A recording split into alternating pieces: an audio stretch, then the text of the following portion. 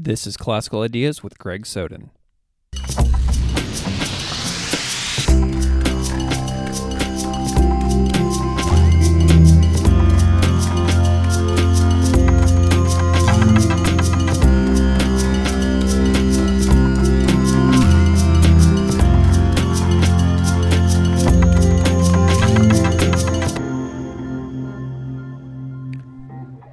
Welcome to Classical Ideas. This is Greg Soden.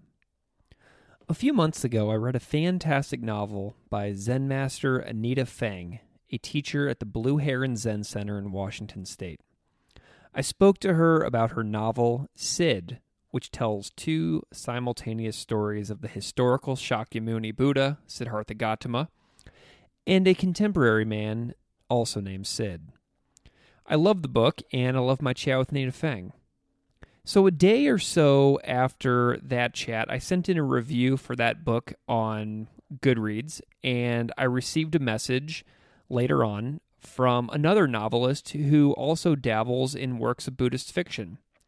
We chatted about our shared appreciation for Anita Feng's novel, and he mentioned that he is himself a novelist touching on Buddhism and its teachings. So he's my guest today. So Hugo Bernard is the author of the new novel, Naked Monk. This conversation goes into the core Buddhist teachings of diligence, the Eightfold Path, some thoughts on death, and the power of fiction writing as a way to discuss ideas outside of the realm of overly academic work. Without further delay, here is my conversation with novelist Hugo Bernard, author of Naked Monk, who spoke to me from his home in Quebec City, Canada.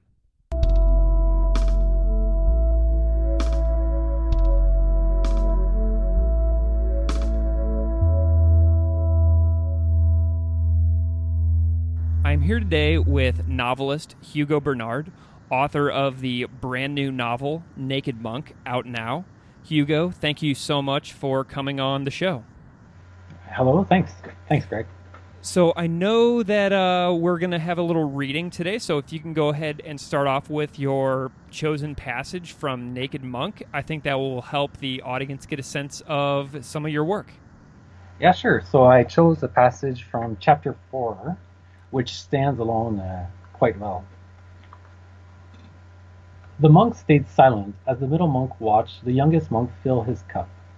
The middle monk enjoyed how the tea flowed from the kettle with a strong, high arch. That was one of the reasons he had stolen it. He had taken it the day the master monk kicked him out of the monastery. On that dreadful day, he entered the master's meditation room and sat on the empty cushion placed in front of his teacher, then bowed his head to the floor. The master poured steaming tea, and they sipped silently, enjoying the spring floral scent emanating from the cup. The middle monk, or monk Len at the time, initiated the conversation. "Master, you have asked to see me." "Len, we appreciate you very much," he said.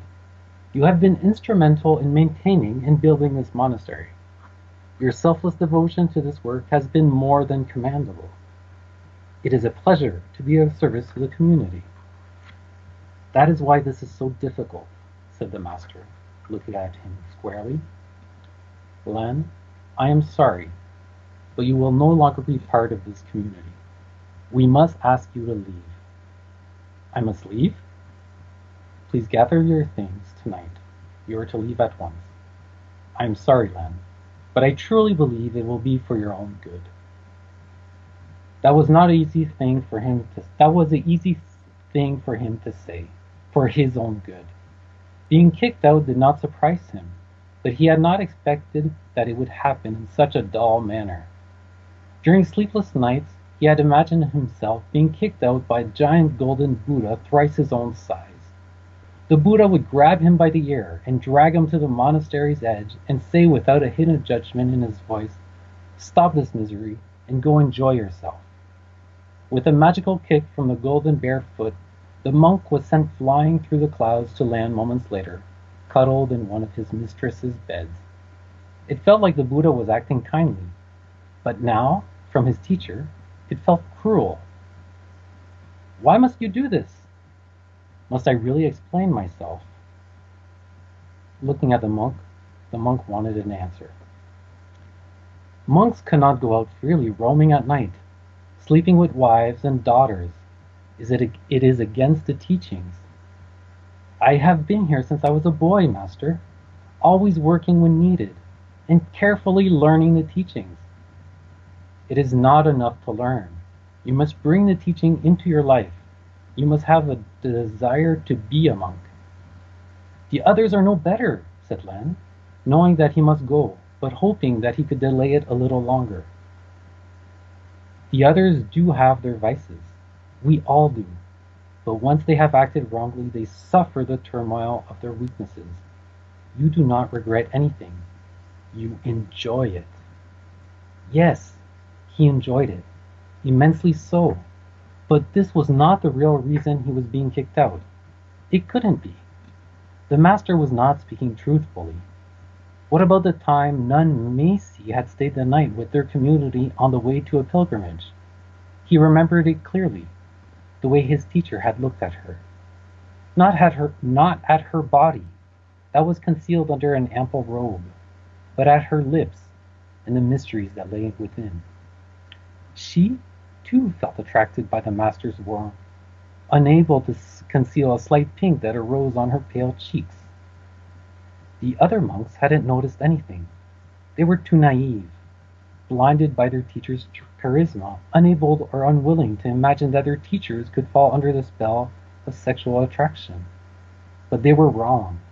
Not about the authenticity of their teachers. No, in that regard they were similar, committed to their Sangha, practicing faithfully. It wasn't her lips that had attracted him, but the purity and devotion that flowed within her. Similarly, she had looked at him, allured by his wisdom, the peace that flowed when he spoke. They were mutually attracted by what they most loved and worshipped. Their bodies wanted to be embraced by their own ideal, to explore it in the flesh. That night, Lan had another sleepless night. He heard the slight squeaking of the monastery's wooden floors. He was happy for his teacher. It would not be a superficial encounter like his own, but the unity of two great souls rejoicing in virtue. The next day the nuns left before sunrise. Lan and his teacher went to the garden to plant the flower bulbs the nuns had left as a gift. He had spent 20 years in the monastery, and never had he heard his teacher hum. It was an unremorseful hum, and that was why he did not believe that his lack of regret was the true reason for his dismissal. There was something else. It must be because of what had happened the other night in Prince Abdel's palace. So that's what I chose as an introduction to this to Naked Monk. That was beautiful, Hugo. Thank you so much for reading that passage.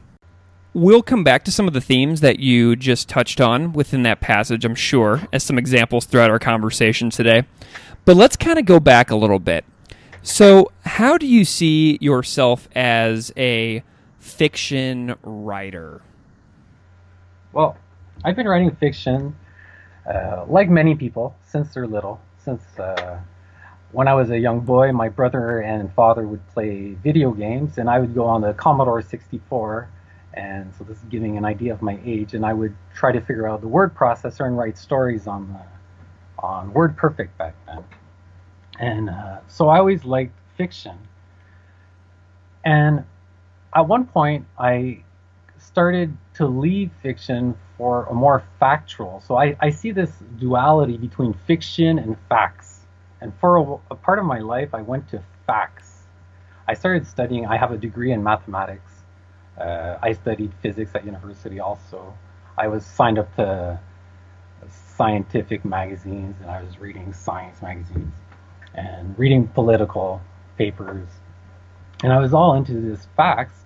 And then I started to realize again, and I wrote fiction for pleasure, short stories, and tried submitting several short stories.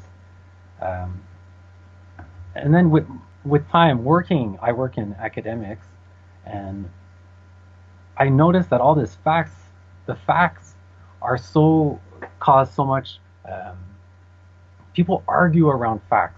people with this same facts, people infer so many different conclusions. And when you're in academics, or when you're at university, all you're doing is arguing over facts. What do they actually mean? And I got a bit tired of this, and I wanted to go back to fiction, using fiction as an experiment, using fiction to do as a science almost, because you can use fiction to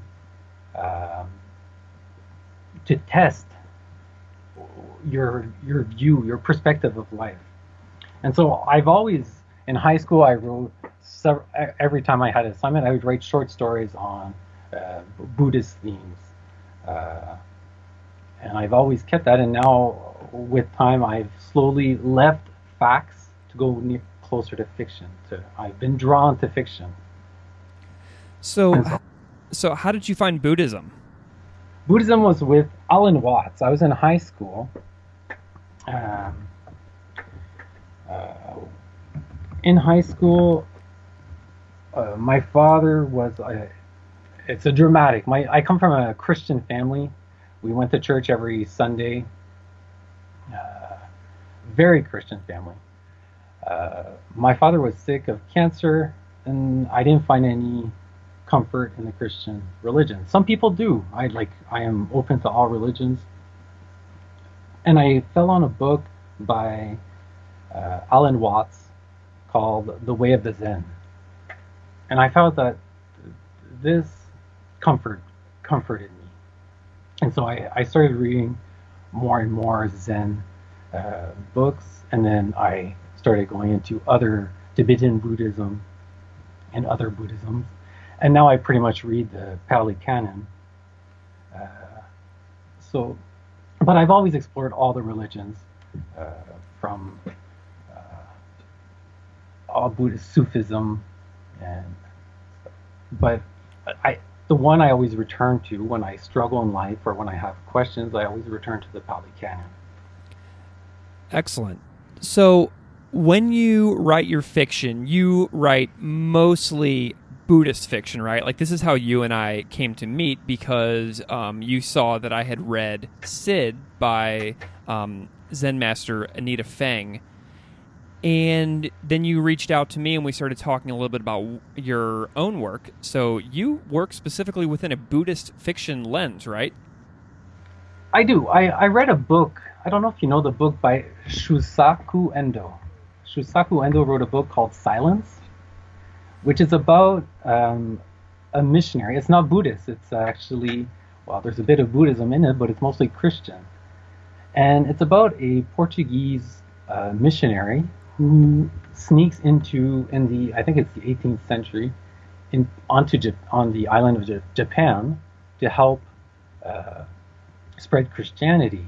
But at that period of time, the Japanese were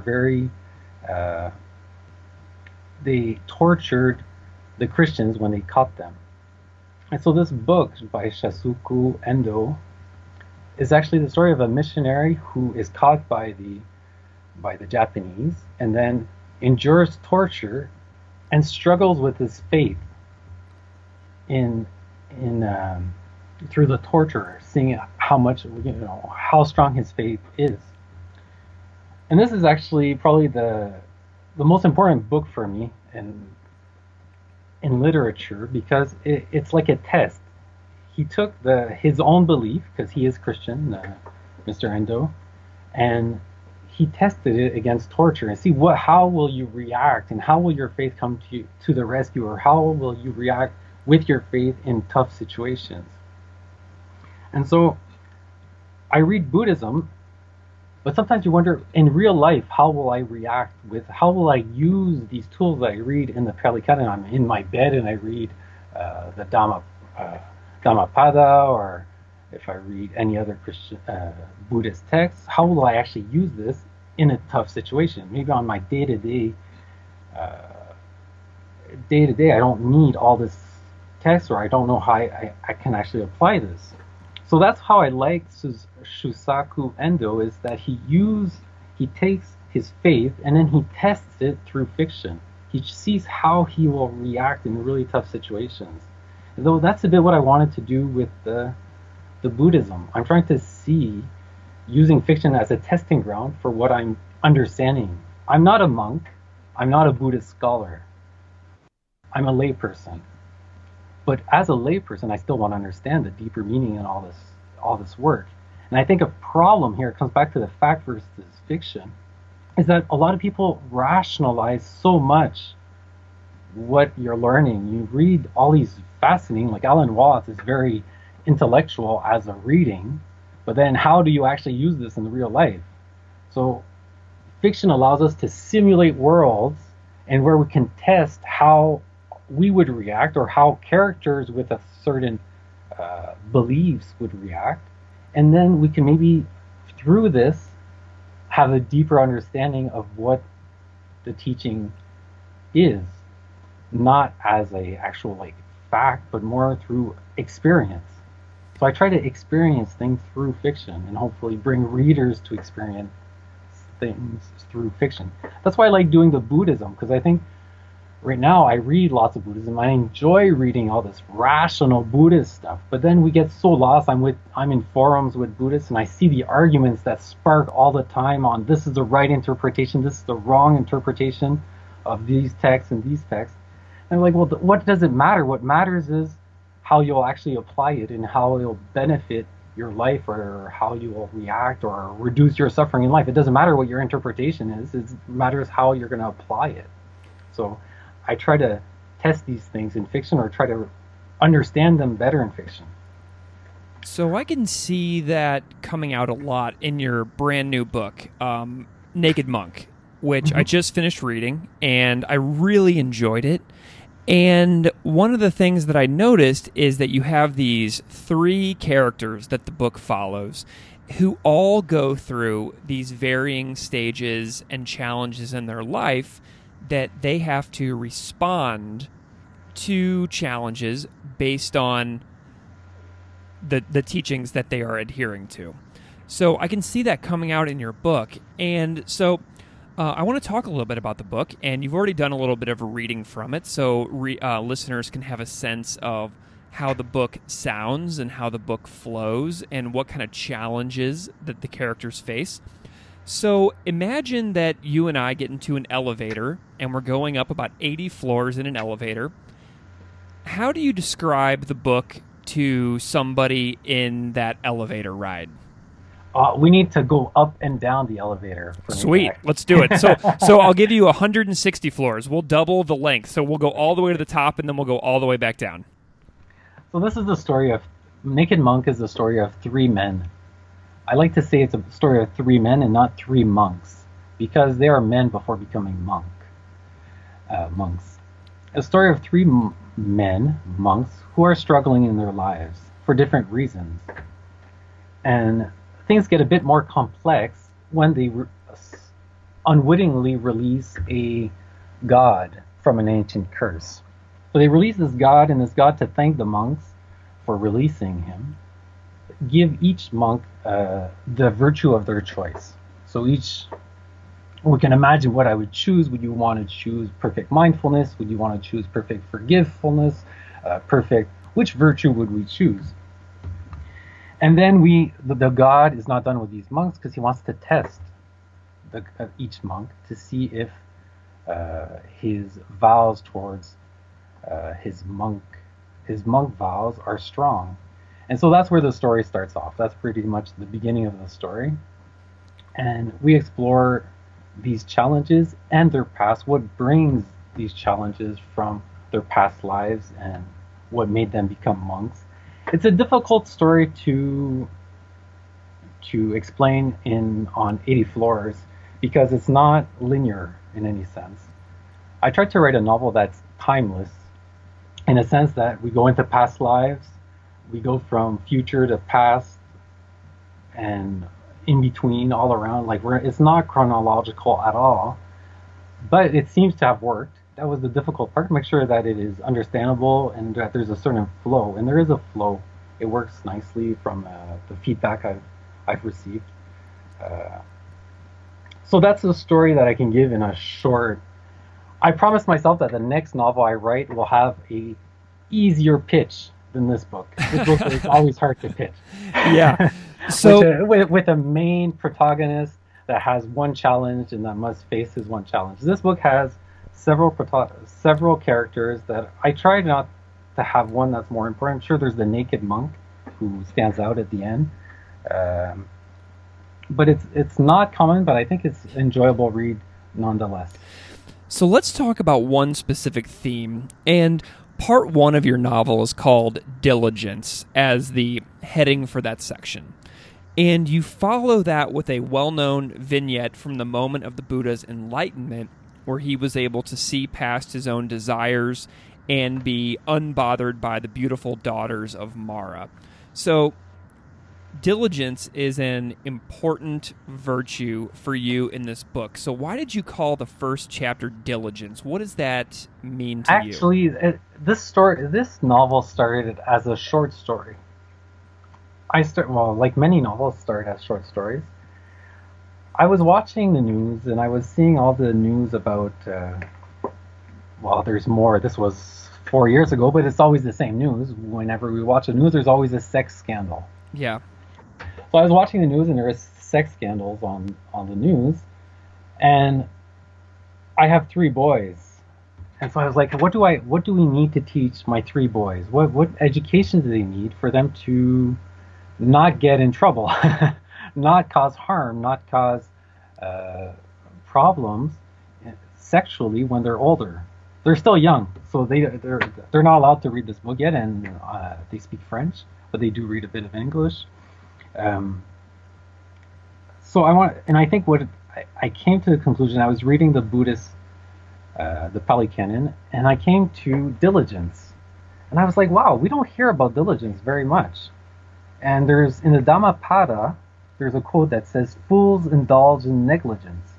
The wise guard diligence as the ultimate treasure." So when we think about Buddhism, if you ask most people what is a virtue of Buddhism, you'll say compassion, you'll say mindfulness, but how many people will say diligence? I actually did the test to over 50 people, and nobody said diligence. But it's the greatest treasure according to the Dhammapada. So I wanted to explore how diligence is actually useful, a bit like I said in a Shusaku Endo type of way, by testing it in tough situations in this novel. Yeah. So that's what I tried doing. And so diligence is a question of making an effort for all these other things, right? Diligence is to be on guard. You have to be on guard all the time on your behaviors. Right? You have to be aware of your behaviors. So I'm sure we're going to talk about a bit more. But diligence, I think, is, like they say, it's the greatest treasure because it's the first one. You have to be on guard, first of all. You have to be diligent in your actions. So the passage that you read earlier, what would you say is some of the tie-in with diligence from the specific passage that you read? Well, I think it helps make the contrast too with the other characters, which we didn't see. So in the passage I read, we have the character whose name is Len, where we see he might lack a bit of diligence.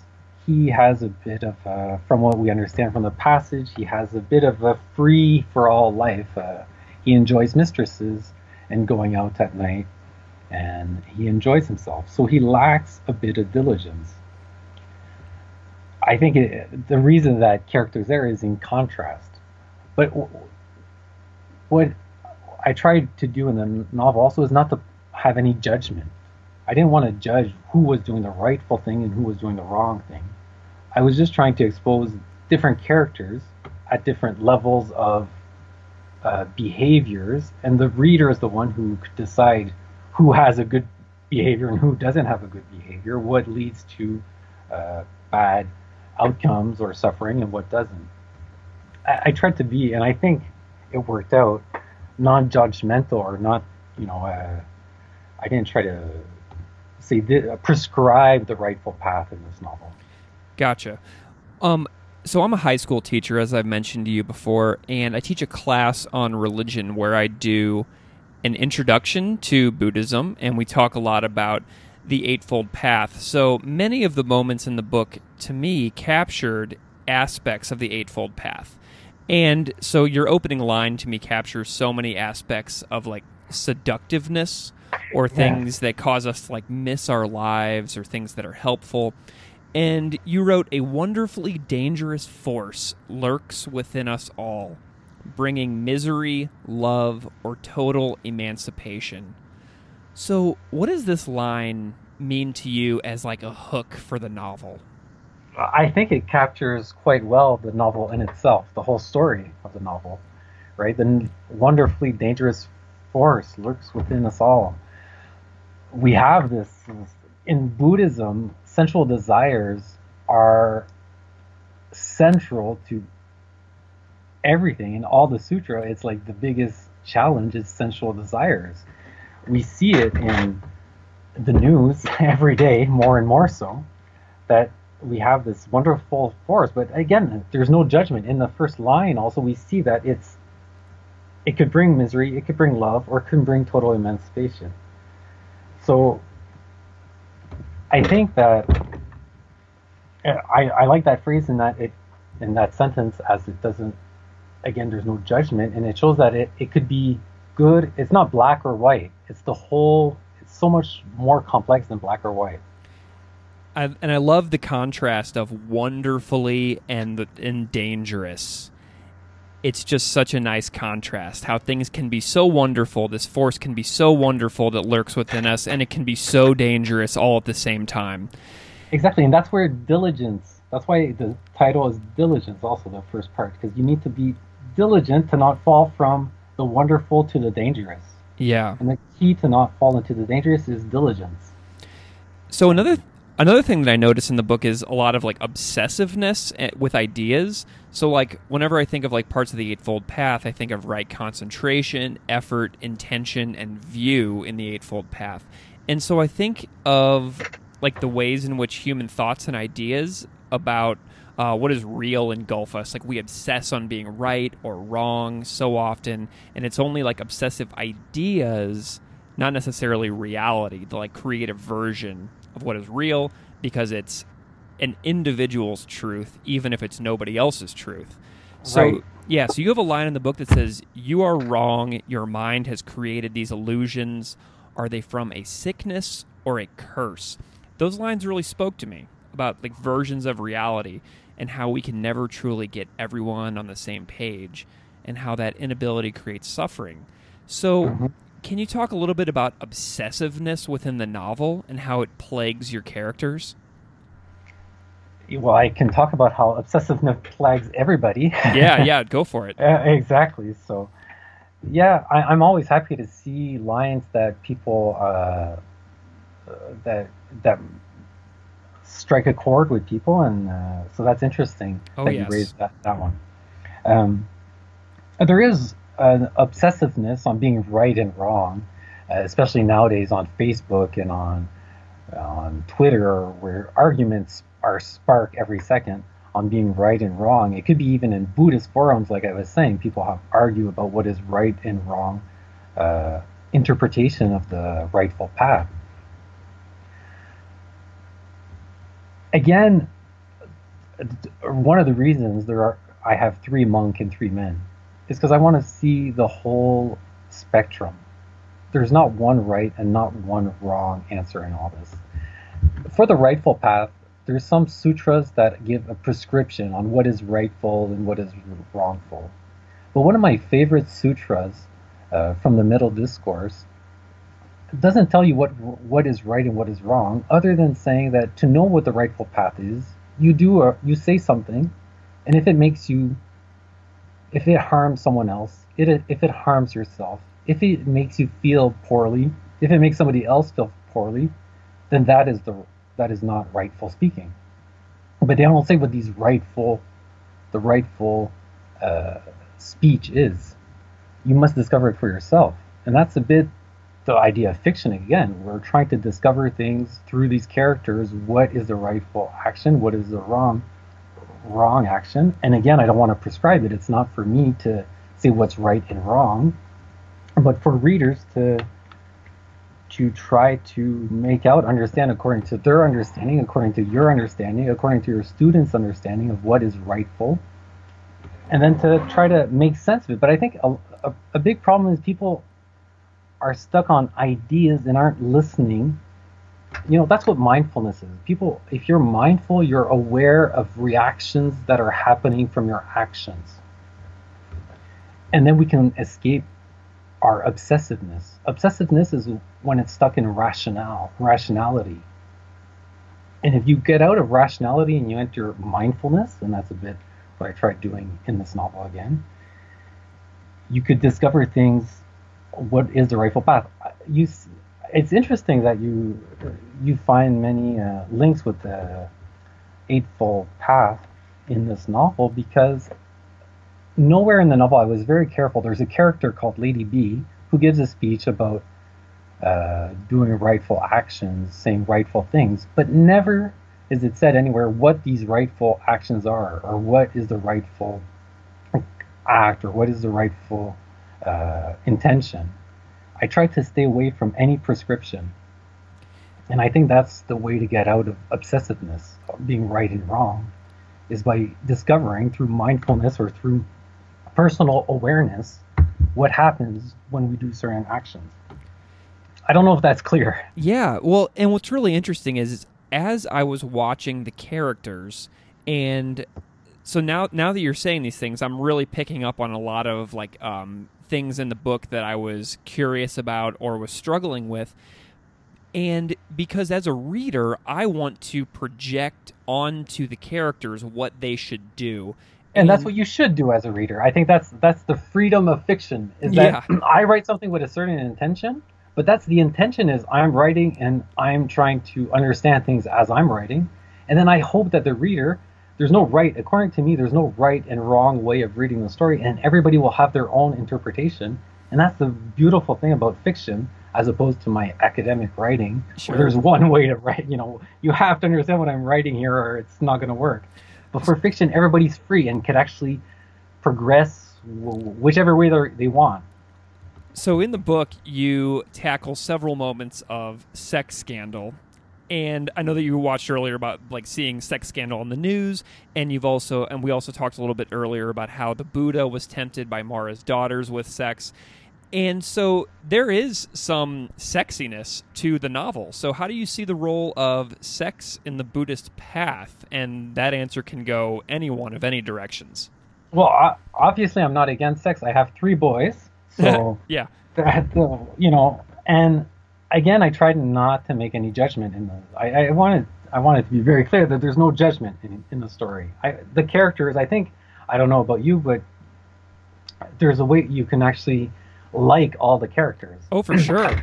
Even the evil god, I think, is likable in some sense. Absolutely. Maybe not. Absolutely, but I like all the characters, and they each have different problems with sexuality or lack of diligence regarding sexuality. And like I said earlier, sexual desires or sensual desires are always in the sutras as one of the greatest obstacles.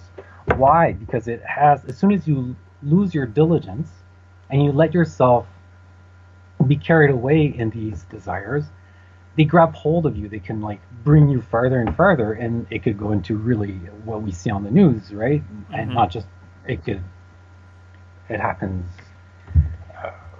We know all the stories of what could happen by losing control of sexual desires. So I think that's why the Buddhism, it's so important to master that one sensual desire that the Buddhism puts so much focus on. For some reason, it's not just the Buddhism. All the religions have put so much focus on trying to control this desire that, as humans, we have, that is extremely strong and wonderfully dangerous force that lurks within us all. Yeah. So that's why I think it's important everywhere, and trying to understand it. And like I said, I wrote it for my boys because you're like, what do we actually teach the boys? We can tell them. See, during my day job, I'm a behavioral economist. And what we teach and what we learn in behavioral economics is you can tell somebody all about calories, all about what's good for you, all about all these facts. So you give people facts. But then when you're actually in a state, in a hot state, right? And psychologists call it a hot state, or in a state where you're hungry, or in a state where you don't care anymore, then you just eat your bag of chips or your cake. You're just going to lose control of yourself. So you can give people all these information in sex ed at school. Say, you have to respect women, you have to have consensual, and you can teach all these things. But then when people are in a certain state, what are they going to do when they're in a hot state?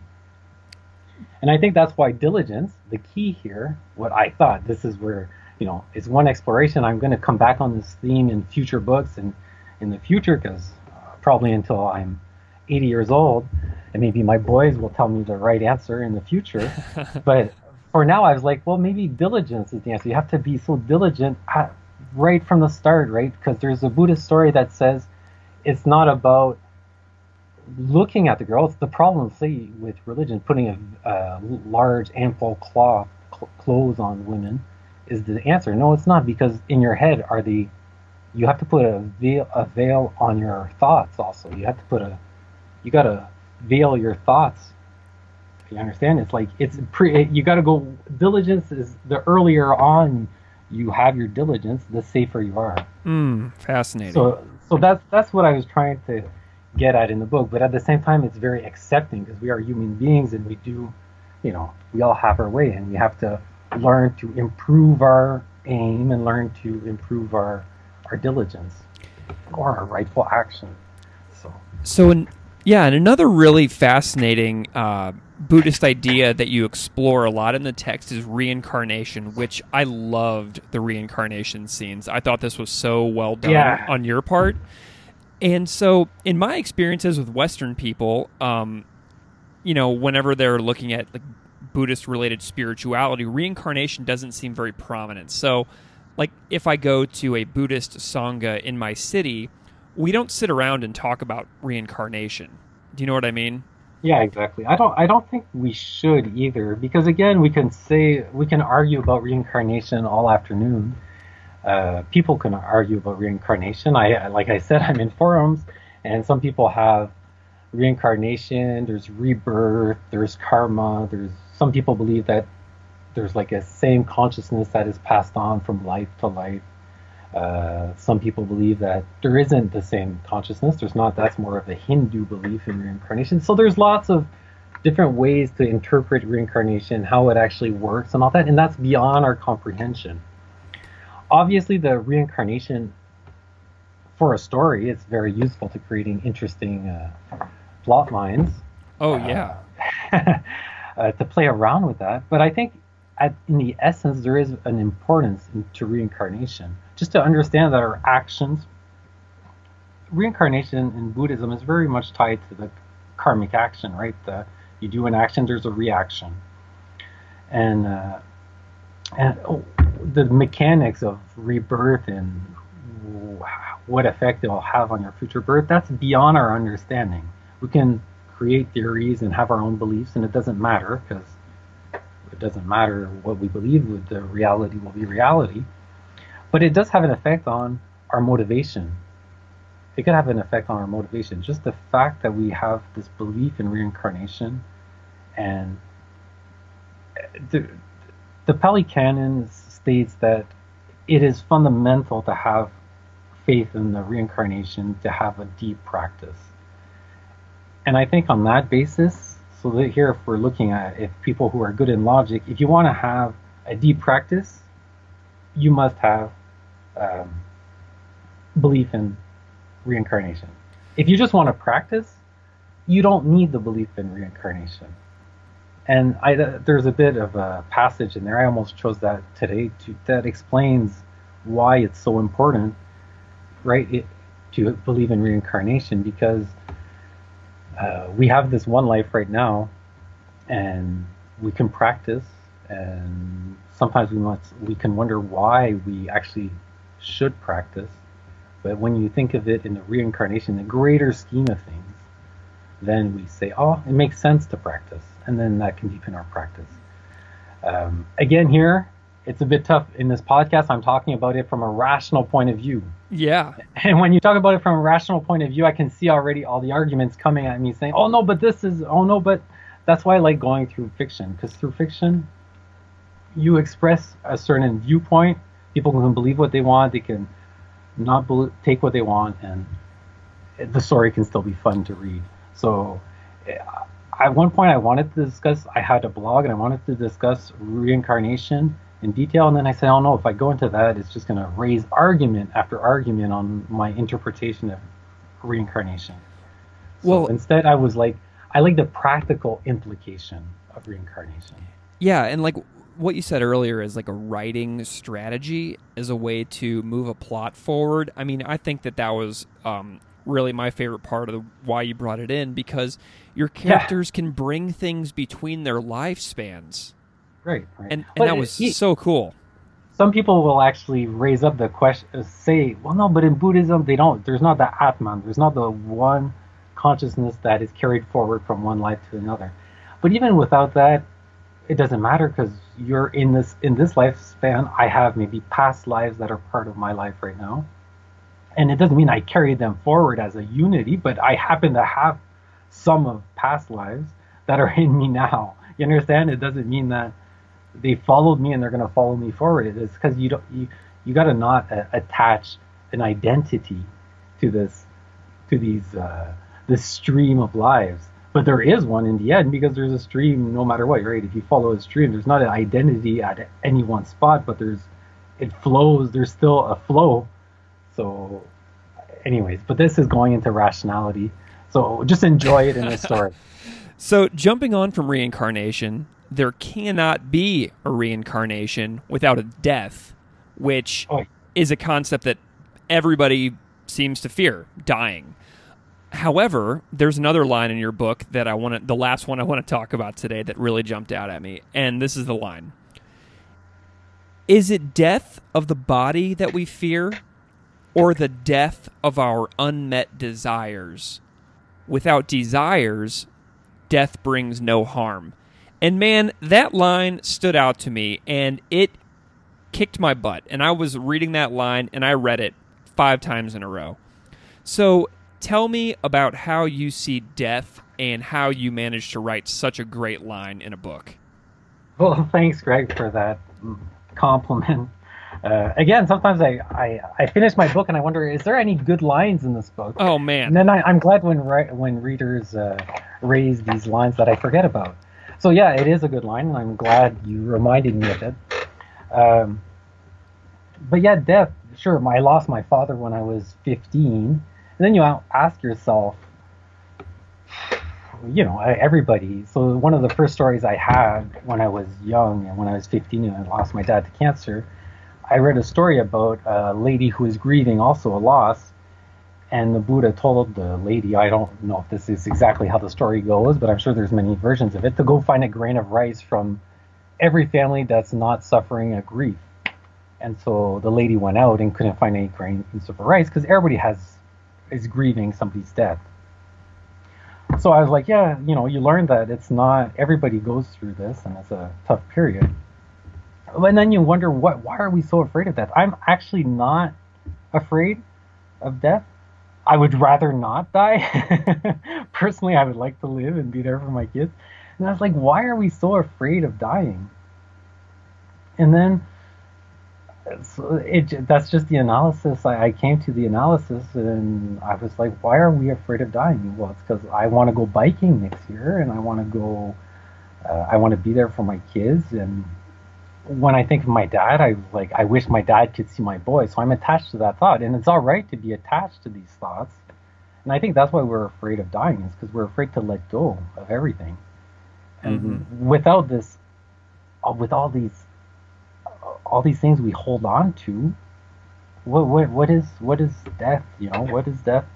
It's just it's a moving on, and we're just afraid of losing everything, of losing all these attachments. So that's the way. It's so simple. I like how it's so simple. Yeah. But I think that's the way I saw it. So. That's the way I wrote it. So the time and the place of the book is not really spelled out. Why not? Because I think that the Dharma or the Dhamma of the Buddhism applies everywhere and at all times. So I didn't want to create. I wanted this to be like a mythology, timeless, placeless. The that was just the way it came out. Again, it's a tough novel to sell. It's a tough novel in the sense that there's not a main character, there's not a time, a place, etc. But I did it on purpose because I had some people who read earlier versions and said, why don't you have? Some people said it's fine, it works. Other people said you should place it somewhere. And I was like, but it doesn't go anywhere. It's timeless. It's just like there's no chronology. It's timeless. It's placeless. And so I stuck to that. But my next novel will have a place and a time. Well, so. And what you said earlier about liking your own characters, I'm going to double down on that. And I'm also going to say that as a reader, as someone who did not write your book, I also liked the characters. And whenever they're going through painfully awkward moments, of which this book has several, very, very painfully, personally awkward moments where you can't even imagine yourself in the situation. You know what I mean? It's so painful. Yeah. But I felt compassion for the characters in those moments whenever things were awful for them. Yeah, and that's what I tried. And these stories, it's amazing. People say it, and you don't realize it until you write a novel. You start a novel, and eventually the novel takes over. And that's what happened here, because I was like, I just wanted the first chapter to be difficult. Yeah. I knew at the beginning when I set up the story, it was going to be difficult. And then I was like, this is a story that has to be told. This is the story that's being told, and that's it. This is it. I'm looking forward to move on to my next novel. But I enjoyed this novel, and I enjoyed the characters, and I'm glad you enjoyed the characters, all equally. In their sense, but sometimes novels take you unexpected places, and this Naked Monk clearly brought me unexpected places, but I'm happy with where it brought me.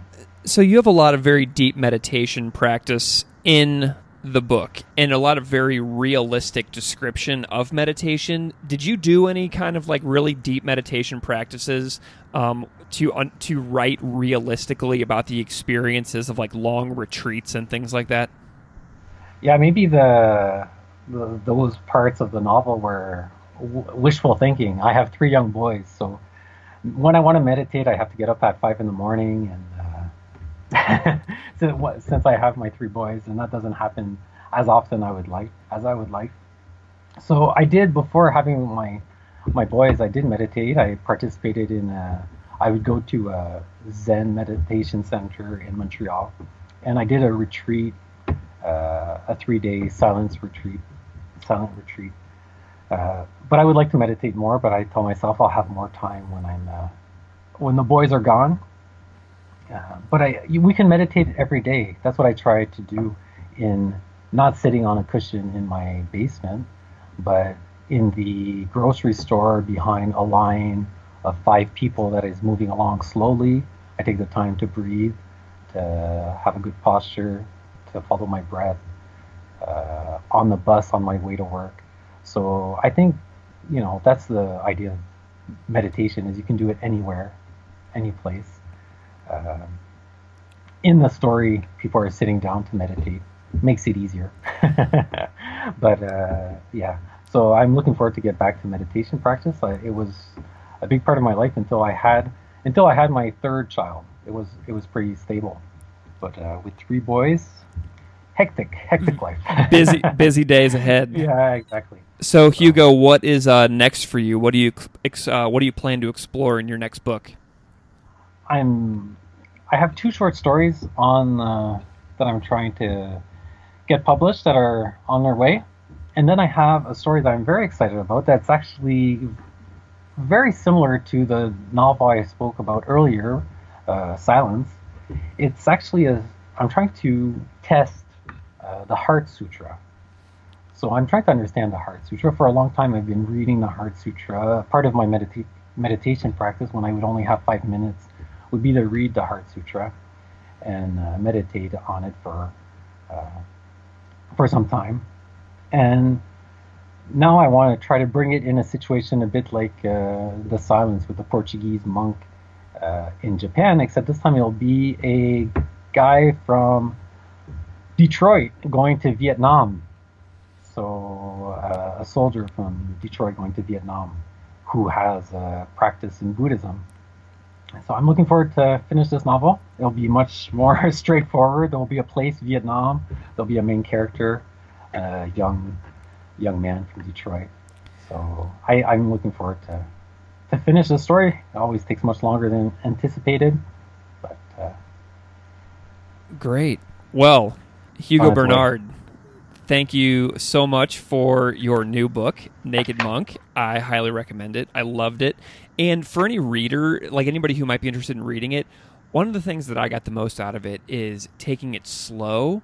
Like I didn't tear through your book. I took it very deliberately, and it was a very rewarding payoff by going slow for me.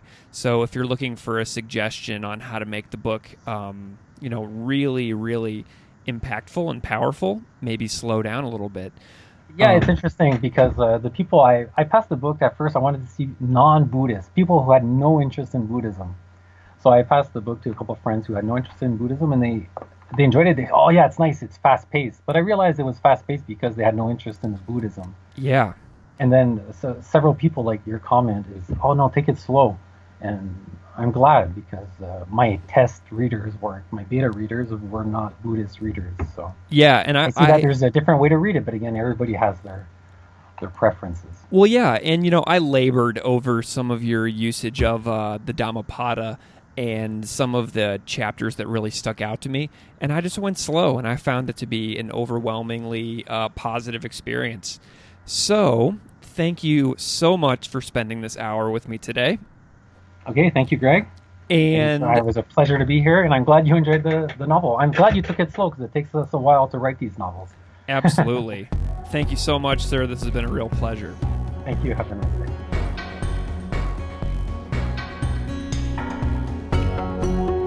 Classical Ideas is produced by me, Greg Soden. Music on Classical Ideas is performed and composed by Derek Strybing. You can find his music at www.wearewarmmusic.com. If you would like to support this show, please subscribe or leaving a rating in iTunes, Stitcher, iHeartRadio, or anywhere you get your podcasts. Thanks for listening.